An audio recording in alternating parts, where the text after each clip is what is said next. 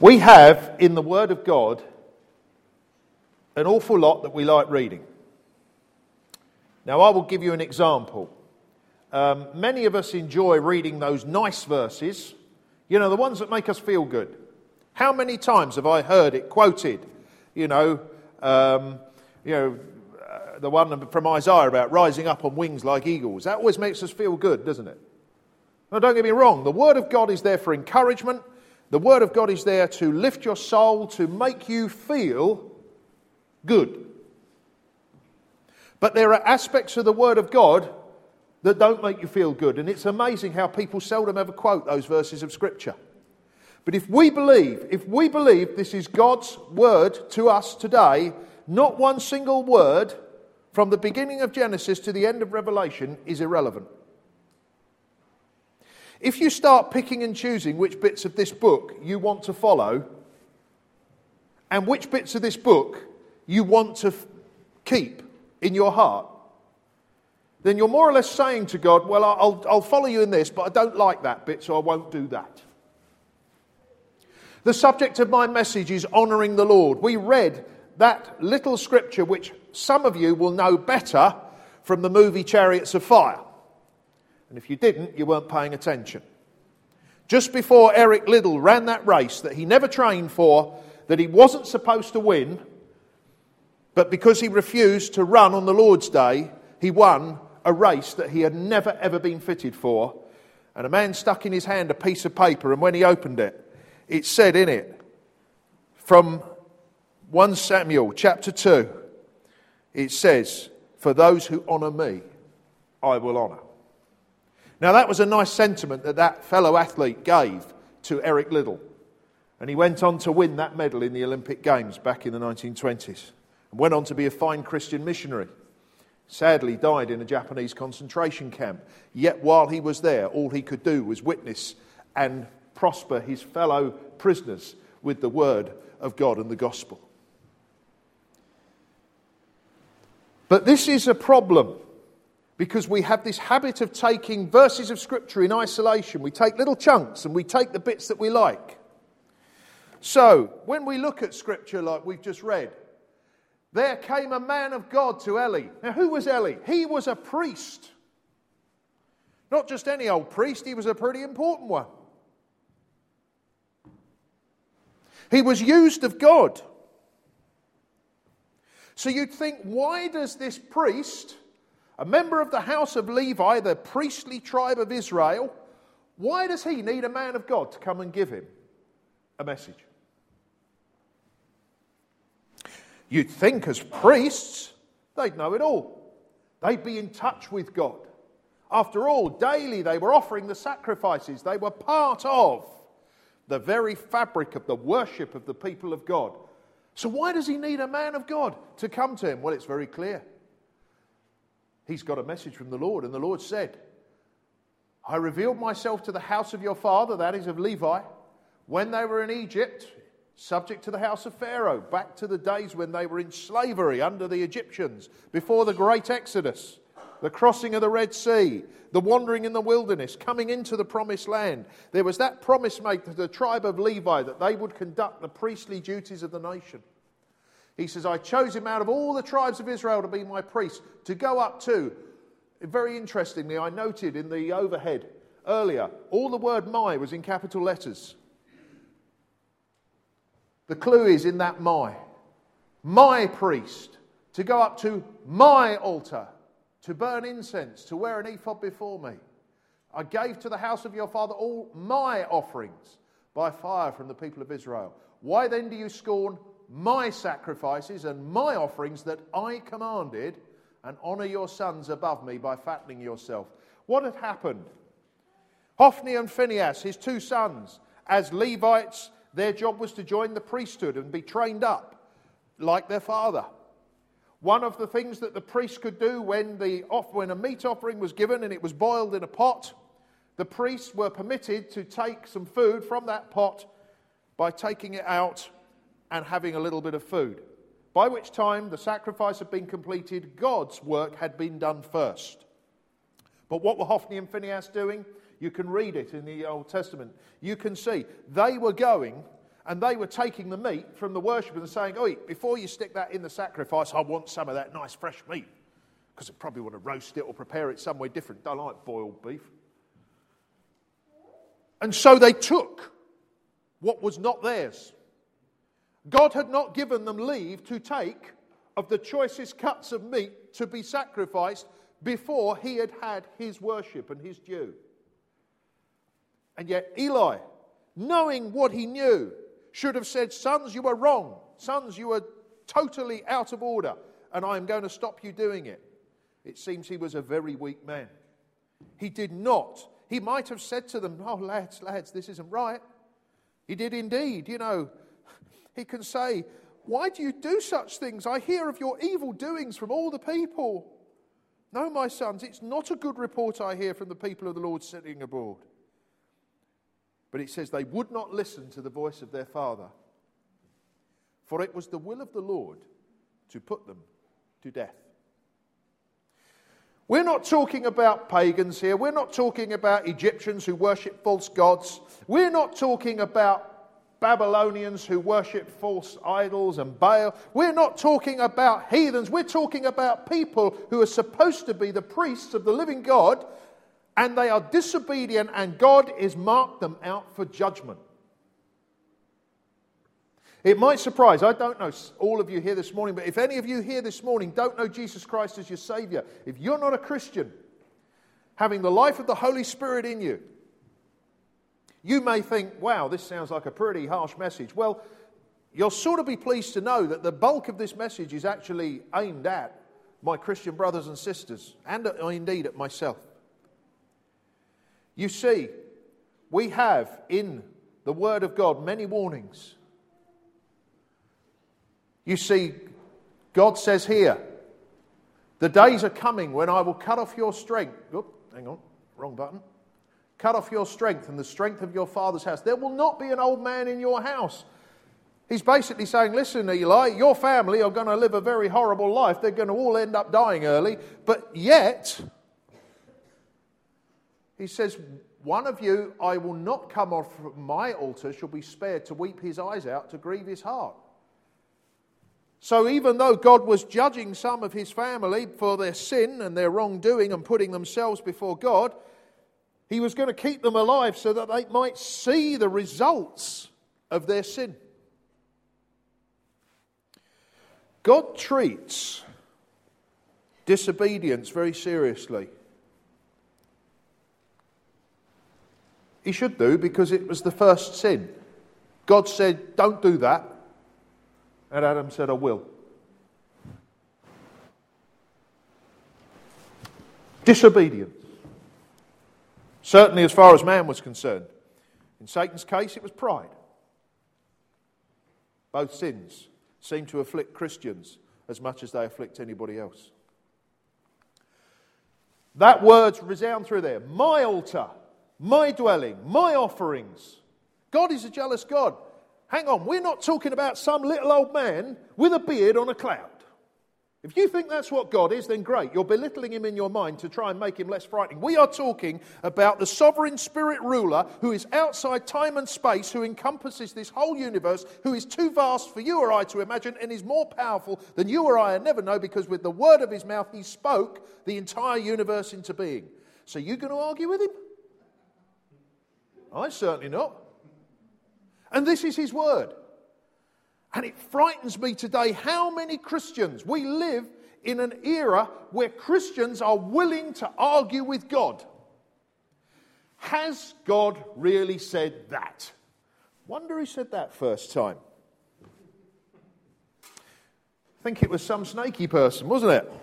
But I hear Christians, or they call themselves Christians, usually big celebrity pastors, as we refer to them, sadly many of them coming from the land across the other side of the Atlantic. But sadly, because of their power and because of their wealth and because of their popularity and because they have primetime TV slots, we had the unedifying spectacle of watching some of these guys praying over Donald Trump. If you haven't seen the video, it's literally cringing to watch. I didn't watch all of it. I only watched the first few moments and then thought, I can't put up with this. It's all about power and politics and the American way, and it's got nothing to do with God. A lot of these guys don't even profess to believe half of this book. 500 years ago, men died because they realized the church had fallen so far from the truth of God's word that they sought to refer sola scriptura, scripture alone, this book. Yet now you go into a Christian bookshop and all you will get, I don't know if you remember a couple of weeks ago, I spoke about people living on spiritual couch potatoes. We're not eating strong meat, we're feeding on the effective spiritual McDonald's. Well, I'll go even further. I think if you go in the average Christian bookshop today, it's not spiritual McDonald's that's being served up, it's spiritual sewage, some of it. Would you eat sewage? Of course you wouldn't. But it's amazing as Christians, we'll feed on everything. You go into a Christian bookshop today, there are exceptions, but you go into them and there are racks and racks of books on how to this and fulfill your life and make yourself better and how to get closer with God. And then there's a little tiny bookshelf down in the corner. What does it say? Bibles. Oh, well, we've only got a few Bibles in stock. I don't think a Christian bookshop should sell anything else. I appreciate it may not be commercially viable, but if you're going to run a Christian bookshop for commercial gain, you've picked the wrong business. The thing is, we have to honour Christ by our calling. And what does the Scripture say? We are a chosen race, a royal priesthood, a holy nation, a people for his own possession, that you may proclaim the excellencies of him who called you out of darkness into his marvellous light. That's who you are. You're a priest.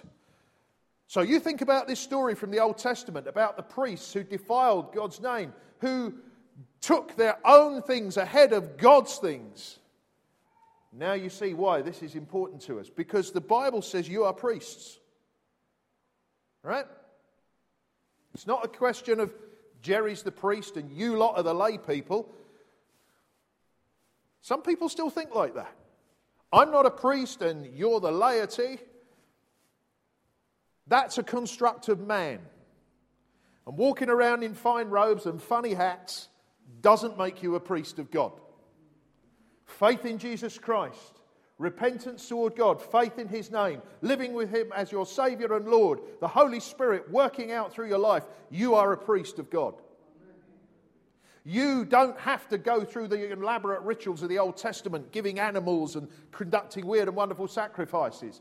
What does Scripture say? I tell you what it says, and I'll show you this in a moment. It says in Psalm 51, the sacrifices of God are a broken spirit, a broken and a contrite heart. Oh God, you will not despise that. That's a sacrifice. Now, I see many Christians actively involved in very good works. You know, I see Christian churches actively involved with helping the homeless, helping the poor, the disadvantaged, people who are on drugs, things. These are all good works, and these are evidences of the love of Christ being shown to people in the world. I don't despise any of that. But if that's all the church is giving, and it is abandoning God's word, and it is not abandoning the first things that God has asked them, then we're in big trouble.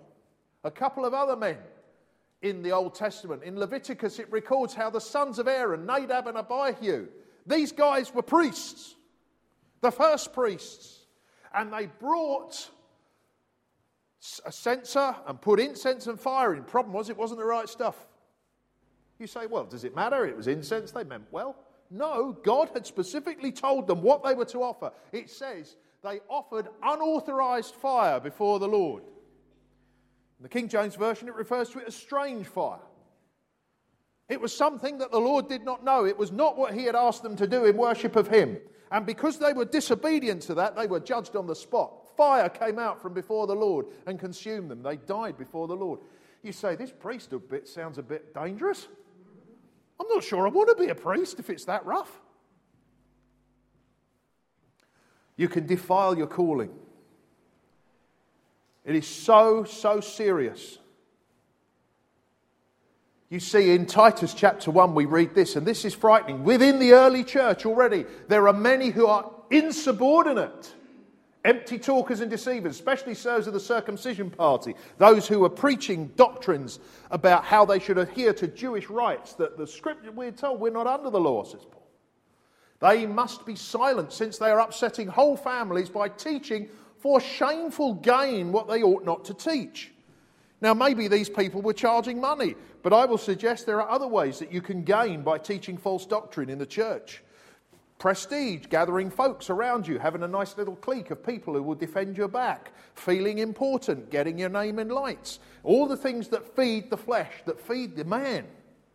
That's not the Spirit of God working, that's you working. God says it's about my dwelling, it's about my altar, it's about my sacrifices. Are you insubordinate? The Word of God calls us to submission. It's quite frightening, really. We live in a world with a worldview and a climate at the moment that is anything but submissive. It teaches in every aspect of life. You can't be in submission. You can't submit. Question everything. Question all authority. And the problem is, this is creeping into the church. Because we're not listening to the Word of God, we're listening to what the world says. We're listening to the standards of the world. We're obeying what the world says. Because it sounds good. Yeah, that's all right. So when the world decides that sexual politics is going to change, when the world decides that the standard of marriage and the way a man and a woman perform within a marriage is going to change, which way do we go? Well, many of these wonderful celebrity pastors are saying, well, of course, what matters is the love of Jesus. Jesus loved everyone. Jesus would accept these people. Yes, he also told them to repent of their sin and turn from their sin and prepare for the kingdom of God. Yes, he ate with prostitutes. Yes, he ate with the quislings, the people who were considered despised and outcast by the Jews, the ones who collaborated with the Romans. Yes, he ate with the scum of society, but he preached them and they listened. And they heard him and they were converted and they followed him. He never said he accepted their lifestyle. He never said, well, as long as we love one another, it will all be all right. Because his word condemns what they were doing. It condemns. Gentle Jesus, meek and mild. I really hate that statement. He was anything but. If we make our theology out of the odd old hymn, we have to be very careful because sometimes the words are a bit misleading. This is the man who could absolutely wreck a market in the temple, who went through and destroyed the livelihoods of all those animal traders in one fell swoop. It was great. Think of them all there with their neatly counted out coins, knowing exactly how much they had earned and whose money was who, and the next thing they know, it was just a raft of coins on the floor because the tables all went over. You have made my house a den of thieves. Get out! And he took a whip and drove them out. The zeal of your house has eaten me up. That was Christ. And he was so incensed when he saw the way men were playing with his worship, that they were selling substandard animals and trading and making profit out of the things of God. When a man says to his congregation, I need you to pray because I need $65 million for a new jet, he is not of God. He is not a shepherd of God. He is a wolf. Amen. And why do the sheep seem to like following wolves these days? It never fails to amaze me. We would rather follow priests who offer polluted sacrifices because they're cool, because they're interesting, because they've got a big name, because I can say, I'll go to his church. And they're as far from this book as possible. Do you own a Bible? Good. Do you read it? I don't read this anything like as much as I should. We should be saturated in this because there is only one book that you need to survive your Christian life on this earth. This one. And I'm not saying that there aren't helpful books that have been written by men of God that can help us to understand the Scriptures. I'm not saying that you can't listen to preachers expounding the Word of God. But we've got to be like those people from that town of Berea who didn't take everything the apostles said to them for granted. They went back and checked the Old Testament to make sure that what they said was right. And if it isn't in this book, it doesn't matter. But if it is in this book, it does matter. It matters immensely. You see, listen. In Ephesians chapter 4, it says, I say and testify in the Lord, you must no longer walk as Gentiles do, in the futility of their minds. They are darkened in their understanding, alienated from the life of God because of the ignorance that is in them due to their hardness of heart. I couldn't sum up Western civilization any better than that. Sadly, I think I sum up some of the Western churches. Not so far away, up in the north of our island, there is a Church of Scotland minister who publicly stood up and preached that if you say Jesus Christ died for people's sins, that's a wicked doctrine and it's hateful and we should never say it. I don't care whether he's called a Church of Scotland minister. That man is not a believer. He has denied the truth of God's word. He has despised the Lord. He is going to a lost eternity.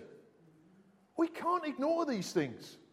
Yet because we want to be all so lovey and cuddly and we want the BBC to broadcast everything, we have songs of praise. I'm sorry, songs of praise turn me off these days. They really do. Because it's BBC Christianity. Bland, banal, and certainly not very Christian. BBC, there you go. It says again in Ephesians 4, they have become callous, given themselves up to sensuality, greedy to practice every kind of impurity. Yes, this is the world we live in, but this is what happens amongst believers because we're sucking up the false doctrine. We're sucking up the teaching that says it's all about you, you, you. Is it about you? No, we just read it. Lord says it's about me. It's about my work. It's about my worship. It's about my glory.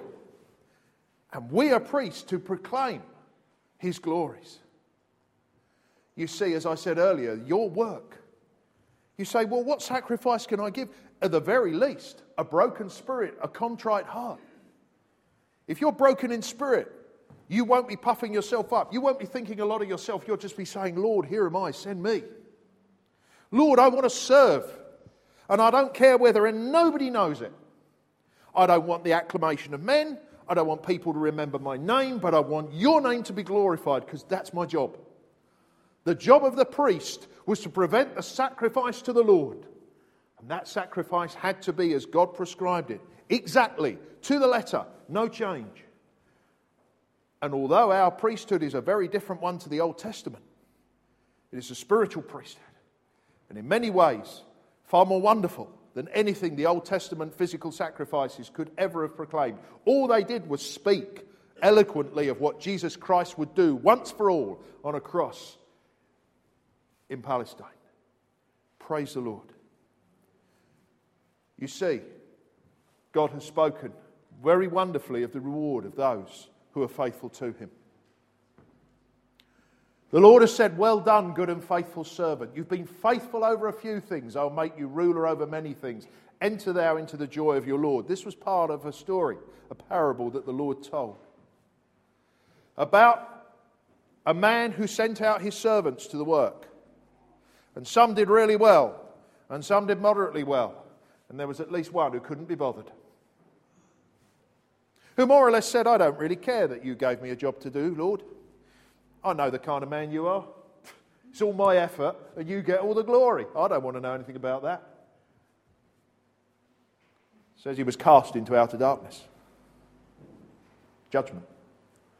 But well done, good and faithful servant. And that was said to a man who amassed 10 times what his master had left him to trade. And it was also said to a man who amassed 5 times what his master left him to trade.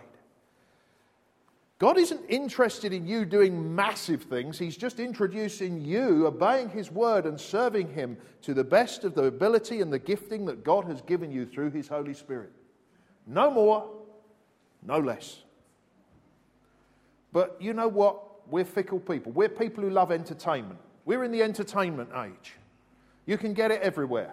It's instant, through your computer, through your TV, through your mobile phone. You can go a whole day and you could watch an entire series of Jack Bauer's 24 in real time if you wanted to. Because it's on Amazon Prime and I happen to know. But the fact of the matter is, we're in the entertainment age. And it's in the church of God. It is the entertainment age. People want to be entertained. They want the things that this world has to offer, but yet there is so much more. Because for the faithful one, you may not know Jesus Christ as your Saviour this morning, so I'm going to say this to you. There is a wonderful promise in Scripture for you too.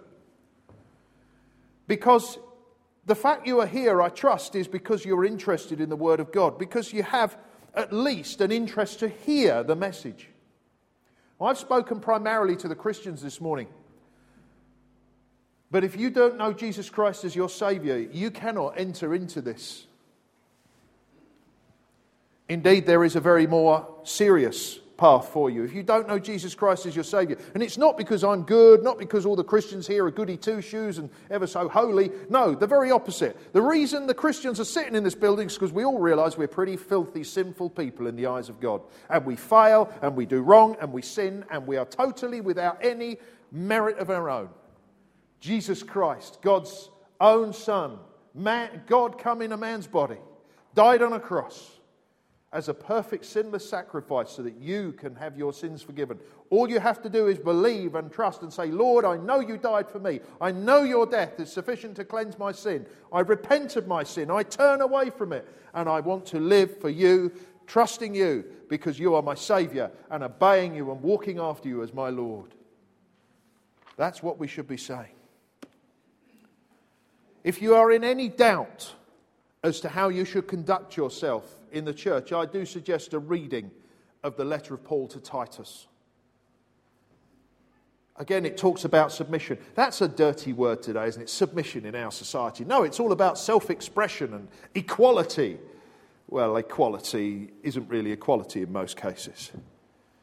Submitting yourself to the Word of God is something about sound doctrine. There are so many doctrines propounded in this world, and they have very little to do with this book. Titus says, teach what accords to sound doctrine. It talks about older men and how they should behave. It talks about older women, how they should behave. It talks about young men and young women. It talks about masters and servants. And incidentally, those servants were being told how to behave to masters who probably weren't even Christians. There is a godly attitude that is totally missing from so many Christians, so many churches, because it's all about self-fulfillment and me, and yet the Word of God says it's not about you. It used to be God first, others second, me last. But this world says me first, others second, God last, assuming they even think about God in the first place. But what worries me is that that's creeping into the church. Take a lesson from Hophni and Phinehas. They had polluted what they were doing in their job, that they came under judgment. Now, as a Christian, you will never lose your salvation, but I do believe that your ministry for God can be compromised, can be ruined by you defying the laws of God, by defying the Word of God. You make the Word of God of no effect because you're following the tradition of men, not the words of Scripture. And we're all priests. We have a solemn duty, a solemn responsibility to worship our Lord, to do and follow His command, to obey Him, so that we can say, in a day to come, we'll stand before Christ and He'll say, well done, good and faithful servant. You have been faithful over a few things. He doesn't ask us to be faithful over much, but it seems ever so hard, doesn't it? Even that little bit He asks us to be faithful in, we want to do our own thing. But He says, you've been faithful over a few things, I will make you ruler over many things. Enter into the joy of the Lord. As Christians, we believe that. There's a day coming when Jesus Christ will unite all the Christians together. will bring them together at his return. And we will reign with him. And we will enjoy his presence forever. Praise the Lord. If you don't know Jesus Christ as your Saviour, I encourage you to look carefully into his word. Understand why Jesus died. Understand what this message is that we preach. Understand that without the work of the Holy Spirit in your life, you cannot be born again. But you have to come in faith and repentance toward God, acknowledging that your sin and the way you're thinking, your mindset, your life is turned against a holy and a righteous God. And accept his love and his mercy and his grace in his Son, the Lord Jesus Christ. If you know Jesus Christ as your Saviour this morning, take your priesthood seriously. Take the instructions of your priesthood. The manual for your priesthood is here. How will you live your Christian life? Will it be according to this book and nothing but this book? Or will you follow the ideas of men? Will you follow the shepherds or will you follow the wolves? Because there's a lot of wolves about. And they don't even bother to wear the sheep's clothing anymore. Praise God, we have a sure and steadfast word of God. We have this in our hands. This is a privilege. How many people have fought and died through the years to put this in your hand, in your language? It's a privilege you can't take away. Christians, I'm going to say this. And this isn't some kind of goody two-shoes comment. I genuinely mean it. It upsets me that Christians not only turn up to church, they don't have a copy of the Word of God in their hand. Why on earth? This is the most precious thing you've ever had. Oh, well, it's all right. The words will be on the screen. What? This is something that should be so precious we want to keep it with you. Do you have a copy in the glove compartment of your car? Hey, listen, we've all got smartphones. Excellent copies of the Bible to be downloaded and read on your smartphone. There's no excuse. The Word of God is more available than it's ever been, and yet it seems we treat it very lightly. An old Dutch lady once said to me, I know Christians who've got poof, poof, bam, bam Bibles. And I'm, what? Poof, poof, bam, bam Bibles. She said, what do you mean? She said, well, on Sunday morning they take it off the shelf and go to get the dust off.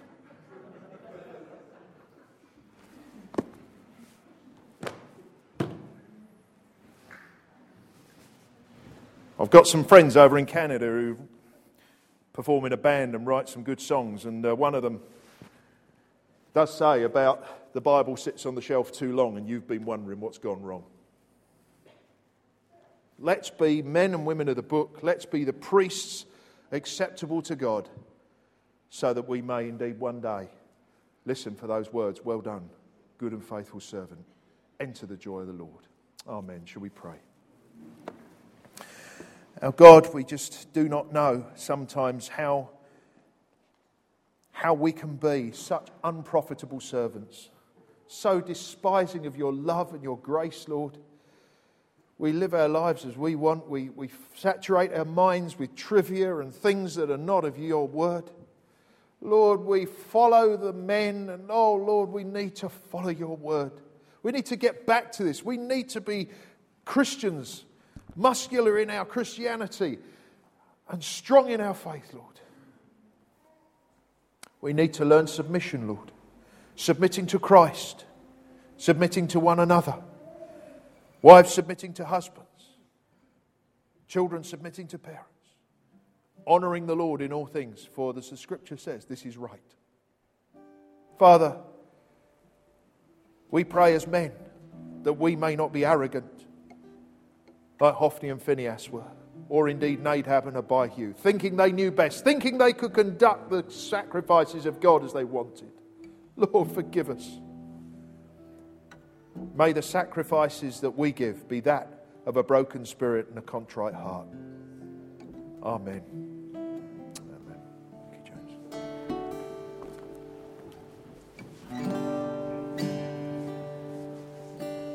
This is my